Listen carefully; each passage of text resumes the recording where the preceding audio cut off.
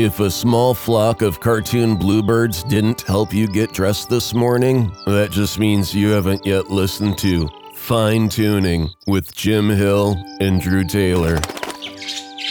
No, the black dress slacks, please. Thank you. And now, Jim Hill.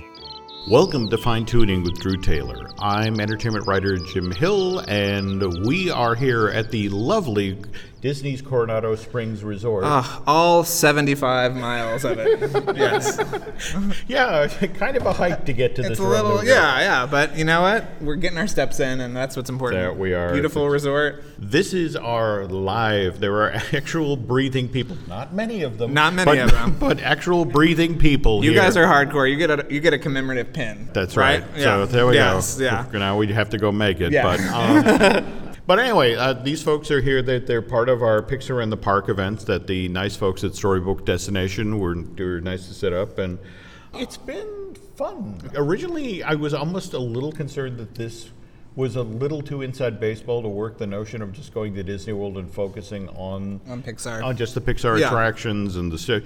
But I feel like it's been a fun... Just last night where we had everybody on Buzz Lightyear Space Ranger spin, and we tell them where the to points shoot. were. Yeah. But we actually had two galactic heroes, people who got 999,999 points. Wow. Clements, Mark Wadd, and Sylvie Edgar both took home prizes, and they took home their little Galactic Hero sticker, which I didn't know. I thought you said it was a button. There was some. Well, again, this tells you about. This is why no one should believe Jim Hill. Well, this is why. Well, actually, it's more about the modern Disney company. That's true. There was a button at one point. It became a sticker. It's kind of like what's happening with Streetmosphere at the Disney Hollywood Studios. Right. Remember when there used to be actors here? Record profits. And that same night, Mike Bennett got to be that guy in Monsters, Inc. Laugh Floor. Big ups to that guy. And we didn't set that up. I want to stress that you were genuinely randomly selected. So, also, I just want to give a quick hello to the two folks who had to cut out early today. Evidently, Aiden had school tomorrow, so hello. Glad somebody has something to go back to. Everett Stefan and his son Aiden are flying home now, and it was great to see them. They're great. I think Aiden's going to take my job. Yeah. But seriously, folks, you should have come. We got to go cool places. Like just this morning, we were in the old United Technologies corporate suite at the Living Seas, and that was amazing. Yeah. Was that a highlight for you guys? Yeah. We were on the bus that was driving around Perimeter Road, and they took us by the construction site of Ratatouille, and you didn't take any pictures. No, right? of course not. Okay. Didn't run in there. Okay, good. And I have questions about that site that's being cleared next to Germany. That's Brazil. I did not say that. I did not say that. Okay, so anyway, this is an animation news podcast, so let's get to the news.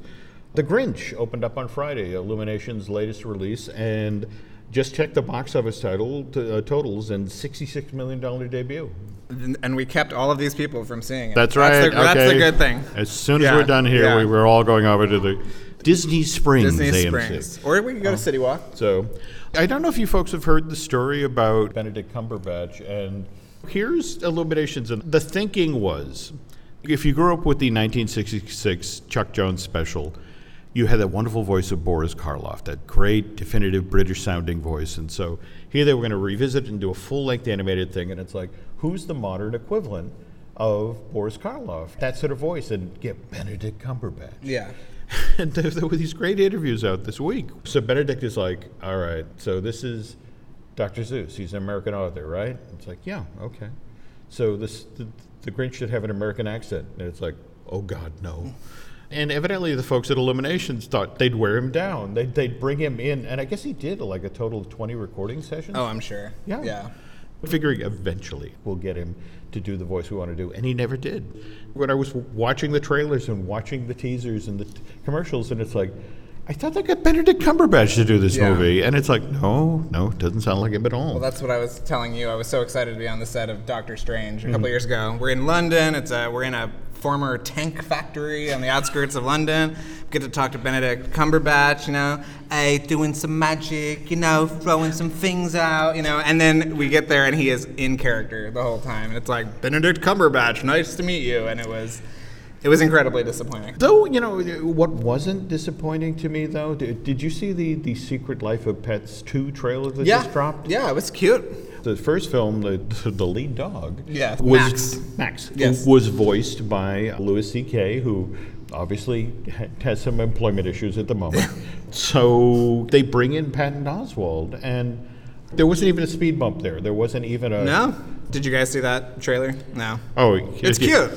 Anybody in here, do we have any cat lovers other than Nancy or cat owners? Or there's this wonderful moment where it's all these animals are gathered at the vet, and it turns out this is a behavioralist. And then at one point, cut to these two cats in a carrier, and they just say, "We start fires."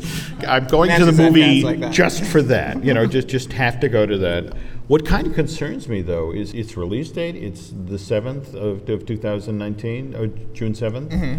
And we know it's coming out 2 weeks after that. We do, Toy Story 4. Yeah.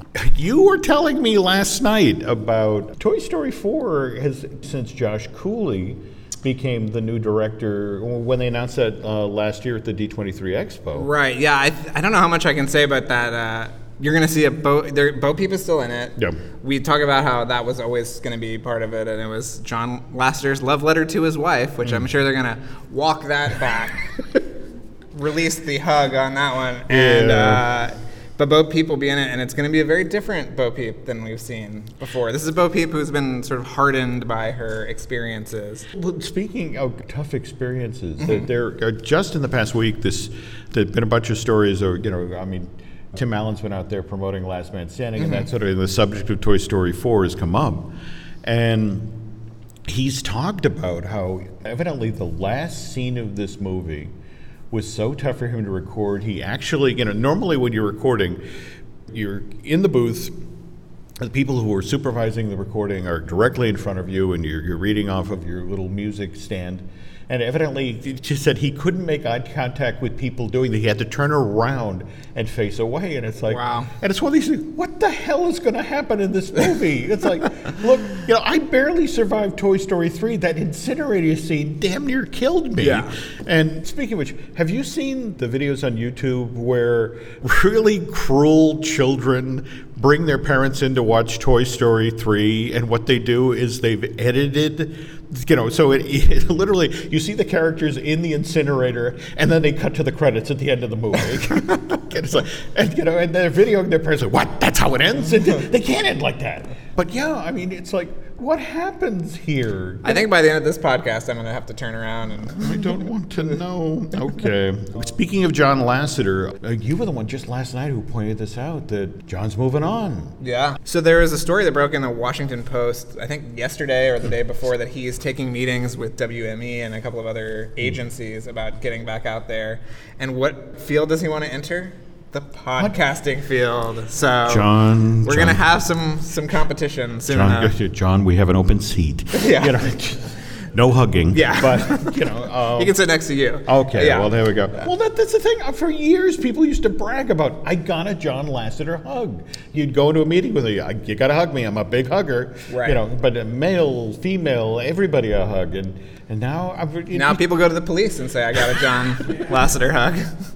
Oh, dear. Oh, dear. Oh, we've been talking about John all weekend with this Pixar and the park event. And we make fun here, probably inappropriately, about his situation. But it's hard to have gone on all of these attractions. It's hard to have seen these shows and not appreciated what the man accomplished, what he did. Yeah. And so it's a little weird for me to be thinking about a post John Lasseter Pixar. Yeah, to me it's almost like Michael Jackson, where he's clearly this man-child who has never grown up and thinks it's okay to goose people and do other things, and his genius was definitely there, but there's something sort of stuck about him. But he obviously gave us so many amazing things and amazing experiences that we've all done the past couple of days. Yeah.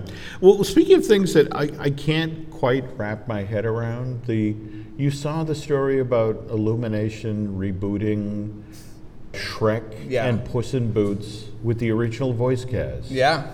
These are DreamWorks animation properties, and obviously Universal has purchased DreamWorks Animation, and their in-house animation company was Illumination. So, what, Chris Melarandri? Yeah, I don't know how to pronounce his last name. Melarandri. Sorry. We'll go with that. Rented lips. Yeah. He's the Ubermeister of animation right now at Universal. So he's in charge of Illuminations, he's in charge of DreamWorks, and it's kind of weird that Illuminations would be making a Shrek movie. Well, is it supposed to be them doing it, or is DreamWorks going to be animating? Well, the way at least the initial article is written, it suggests that Illuminations is like sort of waiting in and we'll fix this character. Right. Well, we had talked about how that was one of the things they dangled in front of him when they bought DreamWorks. That right? is true. That is true. So this has been on the back burner, but him committing to it is definitely something that's interesting, especially because Illumination movies don't look great, and I wonder if they are up to the challenge of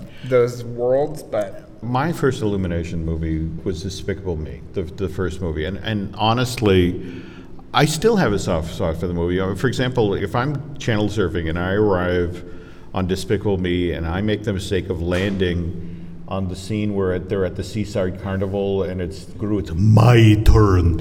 I've lost 45 minutes of my life. I have to stay with the movie all the way through the end at that point because I love the girls, I love the storyline.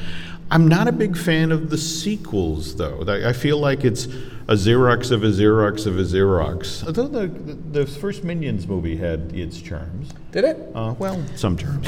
So, I don't know. It's just for somebody who writes about animation or studies animation, it's a genuinely strange time because it's like, I mean, for example, when you look at what Netflix is doing right now and the number of people who worked at Disney over the years who are now there working a new project. I mean, we have Glenn Keane and his son Max. We have, of course, you and my favorite, Alex Hirsch. Alex Hirsch, yeah. Craig McCracken. In fact, you and I were just whining last night about we miss Wander Over Yonder. Yeah, you've never seen that. Oh, it's such a great little show. That 2 seasons. 2 seasons, yeah. And Sergio Palas, who came up with the idea for Despicable Me and Smallfoot, and is an idea-generating machine. He's got a gorgeous-looking movie coming out. Oh yeah, I want to say, is it Klaus? Klaus, yeah. It's this wonderful idea about this young guy. He's a representative of the post office going out into the wilderness and trying to explain the concept of the post office to people who've never mailed anything before.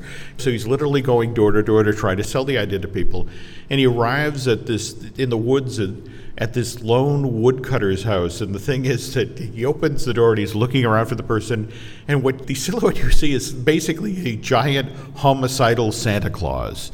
It then becomes the story of how Santa Claus actually gets into the delivery business. He pairs with this kid and delivers toys to the world, and it's great design. It's a sweet idea. It's 2D. 2D? Yeah. You know, who couldn't love that? Yeah. Jason Schwartzman, Rashida Jones, who famously was co-writing Toy Story 4 for a period. She was. J.K. Simmons and Joan Cusack, who's going to be in Toy Story 4. Yeah. It's going to be a great cast. And the weird thing is Netflix is being so smart about how they're doing this. For example, they brought James Baxter in. Think about just the work he did on Enchanted, Princess Giselle.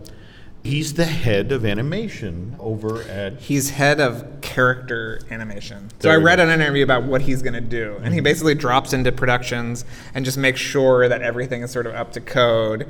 And he's not on anything specific. He just kind of goes where they need him, which is really fascinating that he will do that. Just from a quality control point of view. And I think the one that for me is most startling is that Chris Williams, the co-director of Big Hero 6, that he's over there now. And tell them the quote. Yeah, there's a video that sort of is like a sizzle for all these people that are now involved in Netflix. And he said, basically, you get to do the thing you never thought you would do anywhere else at Netflix. And so he is writing and directing a movie about a sea serpent. I forget what it's like, Max and the Sea Serpent or something. And so it's going to be really great, I think. And here's hoping. Yeah. What's interesting about what Netflix is doing is they're building this army of super talented animation creators, and they're editing all these shows in the year just ahead of when Disney Plus, by the way, we've been calling it Disney Play. Yes, and, Disney Plus. It's Disney Plus. That debuts next year, 2019. So well, that's the thing, right? They can't license anything out anymore because Warner Media is going to have their own streaming service. Disney's going to have their own streaming service. So the amount of Netflix original things has to be top of mind, and it also has to be enough that to see people through. Because pretty soon it's just going to be Netflix. And Netflix is just going to have Netflix original things. Yeah. So, it's like trying to figure out what projects go out theatrically, what projects go to Disney Plus. Right. Anyway, we wish all of those guys well. And to be honest, I've got a daughter. I'm trying to get into this industry. All right. So I don't wish any studio badly, but oh God, the trailer just dropped for Spies in Disguise. Did anyone see that? All right, I'm going to try to do right by this movie. Don't try to do right by it. Just try to explain it. I mean, again, I want to caution folks, it's just the trailer, and you have to understand that as we were talking earlier today with the trailers for John Carter of Mars, sometimes you don't have the good stuff to work with to make a really good trailer. But basically the conceit of this is it's sort of a James Bondy character, a super talented secret agent who's voiced by Will Smith, and you get to see about 30 or 40 action shots of him in action, and it looks great. And then it makes a hard left to basically, you then see that he's been turned into a pigeon. Because of course. That old chestnut. James Bond becomes a bird. And, you have the scientist who's invented this, who's voiced by Tom Holland, and it just... And Tom Holland is the kind of Q character. This has not been totally... explained in the trailer, but he's his Q. It's never a good sign when this film was originally supposed to come out in January of 2019. It got pushed to April, and now it's September 13th? September 13th, 2019. So we have a whole year to really anticipate Spies in the Sky. Really get ready for it. You'll be working on your cosplay. There we go. Yeah. There we go. It'll be great. But doing a great trailer really is an art, because also this week, the trailer for Leica's next project, Missing Link. Just Missing Link, yeah. And that's sweet, that's charming, that a wonderfully funny edge and a nice counter spin. And it's like, this one I want to see. Yeah, but this is written and directed by Chris Butler, who did Paranorman, which I think is one of the great animated movies of the past couple decades. It's interesting you say that, because they, as part of Freeform's 31 Days of Halloween, they reran that again, and man, that holds up nice. Yeah, it's a wonderful movie. When you think about Kubo and the Two Strings and what else, they really do different stuff there. And Box Trolls, I wasn't huge on. No. But it was. It had a point of view, and it had a distinct look, and all of the things that. Look, for me, Box Trolls sort of came across as if I want to make an Aardman movie. It was just sort of like, well, can't you let Aardman make Aardman movies? Right. And speaking of.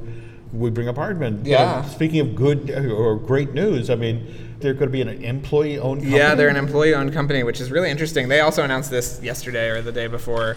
So all the employees will have a stake in the success or failure of Aardman, and they look like they're about to have a big hit on their hands with the second Shaun the Sheep movie, which has the greatest subtitle since Electric Boogaloo, I think, which is Farmageddon. So I think there's aliens or something involved in the next Shaun the Sheep. So yeah, it's very exciting. Early Man was sort of a miss for them, but I don't know how well. It probably did well in England. We were talking about it. How many of you saw Early Man? No, you see, this is the thing. Yeah. It's like, it was time for the World Cup. It was the most soccer-centric film I have ever seen in my life. It was the most British thing I've ever seen. Yeah, I mean, at that point, just make a movie about cricket. Okay, I had no idea what was going on. Same thing here. So, and now, speaking of Aardman, is it true you and Katie have a Halloween tradition of watching The Curse? Oh yeah, we just watched it again. It's one of the best stop motion movies I think ever. Do you love it? It has its charms. You don't love it, really? Well, no. I mean, the weird thing of it is that when they were making that at DreamWorks, I got to go to and this was the problem. They were showing it as a work in progress, and there's a lot of stuff that got cut. And ooh, spill it. Well, I mean, I'm trying to remember the specifics, but it was just, there was a reason that DreamWorks and Aardman split. That Jeffrey got very, very, very hands-on. Yeah, and I heard they want it was too British. That was literally the complaint. And the thing is, as somebody who grew up watching Monty Python or watching Doctor Who, there's no such thing as too British. Right. So what did you see that didn't make it into the movie? I remember more clearly, in fact, it was flushed away, the film that was following. Yeah. And man, they took the hammer to that one. I mean, Right. for example... I kind of like that movie. Well, I wish you'd seen the original version. Yeah, It me was too. like, at one point, the rat that's living in the house had 2 little butlers that, Really? Yeah. Were they also mice? No, they were hamsters. Oh, And wow. but it was the See, whole... that would have sold toys. Yeah. I think 2 little... Yeah. So, speaking of movies you've seen, you have actually seen Ralph Breaks the Internet, Wreck-It Ralph 2. I have. All right. Are we going to talk about that now, or are we going to... Should we We break? are going to do a commercial break. and come Okay. back, so hang in there.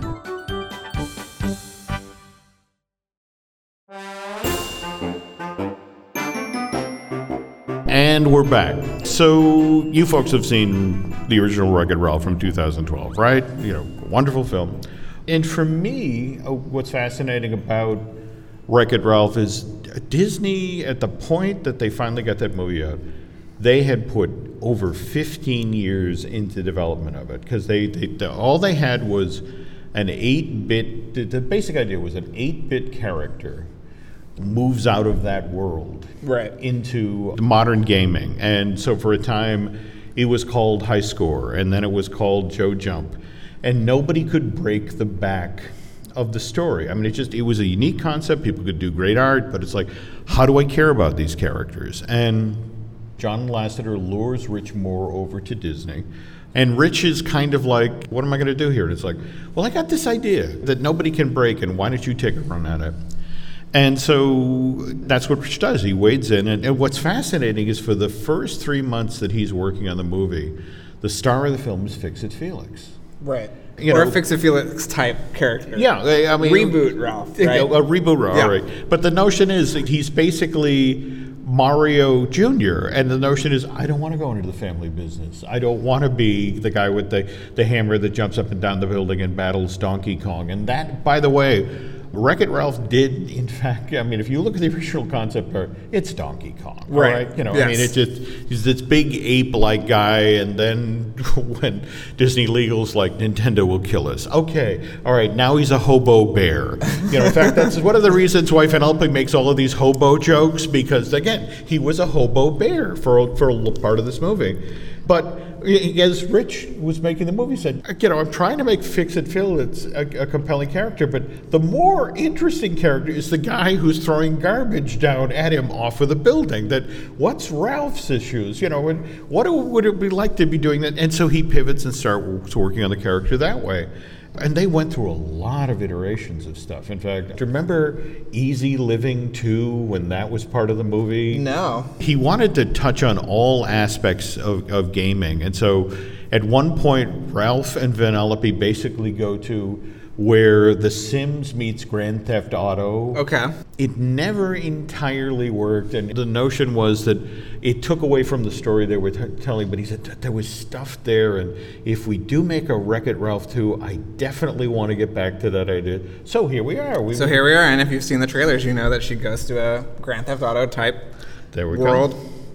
To double back to Rich now, this is Rich's third film for Disney. We got Wreck-It Ralph 2, we got Yeah, it's Zootopia. his second film in 2 years, which is God. crazy. Yeah, no, this is nuts. The poor guy has been working like a dog, but if you were to describe to somebody what is a Rich Moore movie? I think it has edge. We were talking about how Katzenberg always wanted movies to be edgy at Disney, but never really were. And then when people tried to replicate that, it often came out abrasive. But I think that Rich goes to places that other people are afraid to go to, but there's always a sweetness there. Well, that's And that he's never afraid of tackling kind of contemporary, social issues in a way that, especially if a movie is set hundreds of years in the past, can't do. Moana is not going to talk about cyberbullying or things like that. Zootopia obviously was a movie about race that happened to have animals in it. So I think that kind of allegorical and socio-political commentary that he always brings is so refreshing and so funny. And obviously Jim Reardon was head of story on this, and he's done all the best Futurama episodes and Simpsons episodes and is a really funny, genius guy.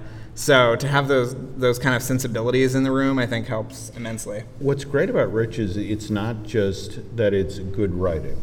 It's that he's also a guy who, when he has designers and artists who work on a film, I mean, face it, when an animated film is in production, what'll happen is, oh, that's a great idea. Yeah. Let's hand it over to that guy to be rigged or that guy to be painted. Oh yeah, I was telling this to you. Yeah. Watching Wreck-It Ralph 2, you can feel two artists in particular, Corey Loftus and Amy Thompson, who designed all the characters in this movie, and you can, they are really, Corey and Amy's drawings in 3 dimensions on the screen, and there's sort of whatever iterative process they went through, they wound up on screen, and it's a lot like watching Sleeping Beauty and saying, oh, that's Ivan Earl or that's Mary Blair, and I think it's been a long time since you've been able to sort of see artists in the movies like that.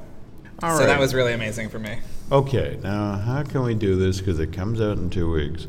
As we talked about all weekend, I have a long history of getting lost on the way back from bathrooms, and that at one point I walked through the Wreck-It Ralph production offices, and they had art up for that's right. other games besides this Grand Theft Auto game, and at one point they were going into a World of Warcraft style game. Wow. And I think there was a third one that they went into, but those have since been deleted from the movie. Well, speaking of things that didn't make it into the movie, can you tell us about? Yeah, I've heard from people who saw early versions that there was we've all seen the princess scene, and that part of that scene that didn't make it in was the scene where Vanellope jumps on the back of Dumbo and gets chased by a TIE fighter, which is pretty amazing. Like a full-on Star Wars dogfight in the middle of this movie. Lucasfilm allowed that to happen, and yet Rich has talked about the fact that they had a scene with Kylo Ren. That Kylo Ren was a whiny baby. Yeah. I think that Spoiled brat. Yeah. Spoiled brat. Yeah. And it was like at Lucasfilm, no. You can do some things, but not you all of can't. them. But I will say that for the Star Wars fans out there, I'm sure there are some. Michael Giacchino reprises his role as a stormtrooper from The Force Awakens in this movie. That's cool. Just look in the background of those scenes because there's just so much. I saw Arlo from Good Dinosaur. I saw a Peter Pan ride vehicle. I mean, there's some crazy stuff in that sequence. Cannot wait. Yeah. Now, again, without giving away plot, if you were to talk about themes, what are our themes here? Well, what's interesting about this movie is that I've come to describe it as the cinematic equivalent of having 100 tabs open on your browser. There are, the movie jumps around a lot from plot point to plot point. In a way, it's sort of like a package film, like an old package film that just happened to have the same 2 characters going through it. So it's sort of like we were on the Three Caballeros today. So it was sort of like the Saludos Amigos. But, I mean, they tackle the issues of, like I said, cyberbullying and what friendship means and a lot of really interesting things, but also it has time to do jokes about the dark web and different memes and a climax that apparently got him in some legal hot water with the Toho folks, which we can talk about after the movie comes out. Oh, yeah. Now, okay. Now, does it involve a certain radioactive? Really? Yeah. Oh, well, you'll see it. Okay. But cool. it's really a fascinating movie, and it's just beautiful. It's sort of just this kind of pop art explosion. All these characters coming in and. That's it's great. And Rich said, you know what? We knew that this movie would be dated. It's like a new car. The second it rolls out to the cinemas, it's going to be dated. I'm sure there's going to be websites that aren't there, next year. But that he wanted to create this kind of timeless story within that world, and that would sort of outlive whatever technological constraints. Doubling back to one of the reasons I love Rich is that he allows people to come to the table you wouldn't necessarily allow to come to the table. And for example, John C. Reilly. Yeah. One of the reasons that Wreck-It Ralph, the first one, landed as well as it is John himself helped work on the script. He wanted the character to be as authentic as possible.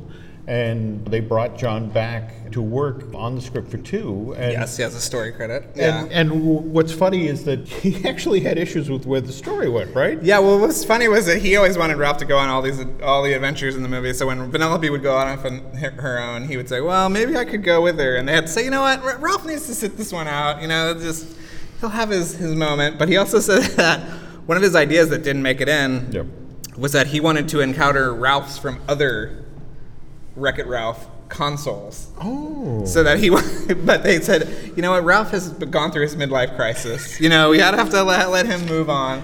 But I think that would have been a fascinating thing to see him interact with other Ralphs from other versions of the game. That does sound cool. Some metaphysical element. element. And you have to stay till the very end. Yeah. There's a mid-credit scene. Yep. We talked about how with the cat and the bunny are not in it. Well, Yep. they found a place for him in the credits, but you have to stay all the way to the end. Mm-hmm. So, yeah. And we need your help because there's a credit in this, frankly, that we don't understand. Yes, You we know. would love to know what this means. But Andrew Stanton, who we've talked about a lot this weekend as the director of Finding Nemo and Finding Dory, has a narrative guru credit. So what that means, I will never know, especially There we go. from the man who created John Carter. The epitome of streamlined narrative filmmaking. But yeah, did any of you guys go to D23 and see the princess scene there? Okay. So some of the gags from that are sadly cut as well. In fact, what kills me is the one, the gag I love the most with it describing the flaws that the Disney princesses have. And at one point they come to Princess Jasmine and they actually get Linda Larkin to come back. Yeah. What's your beef? What's so tough about you being a princess? And it's like, well, my protector is a giant tiger, and then she makes this horrible phlegmy cough, and I'm allergic to cats. And then she pulls out an inhaler, and it's like, and it was this great gag. But again, Yeah. I think the phlegm did them in. Yeah, that and Snow White being legally blind, that was cut. But it has a great button to that sequence and a brand new song by Alan Menken. So Okay. don't worry, you'll get extra Okay, stuff. cannot wait. Yeah. Cannot wait. But speaking of which, I guess when next we record will be after everyone gets to see this movie. Yes. It's But- great. You'll love it. Oh, cool. Yeah. Well, I guess that brings us to the end of yet another fine-tuning. Well, anyway, on behalf of my co-host Drew Taylor and our wonderful live audience that has suffered with us throughout the weekend being dragged from park to park to park. I didn't think that I could see them get more bored. But I think this... There you go. It's Somonix Yeah. with feet here, Yeah. folks. All right. On behalf of Drew, thanks for listening, and we'll be back soon. Be sure to tune in again for another fine episode of Fine Tuning with Jim Hill and Drew Taylor.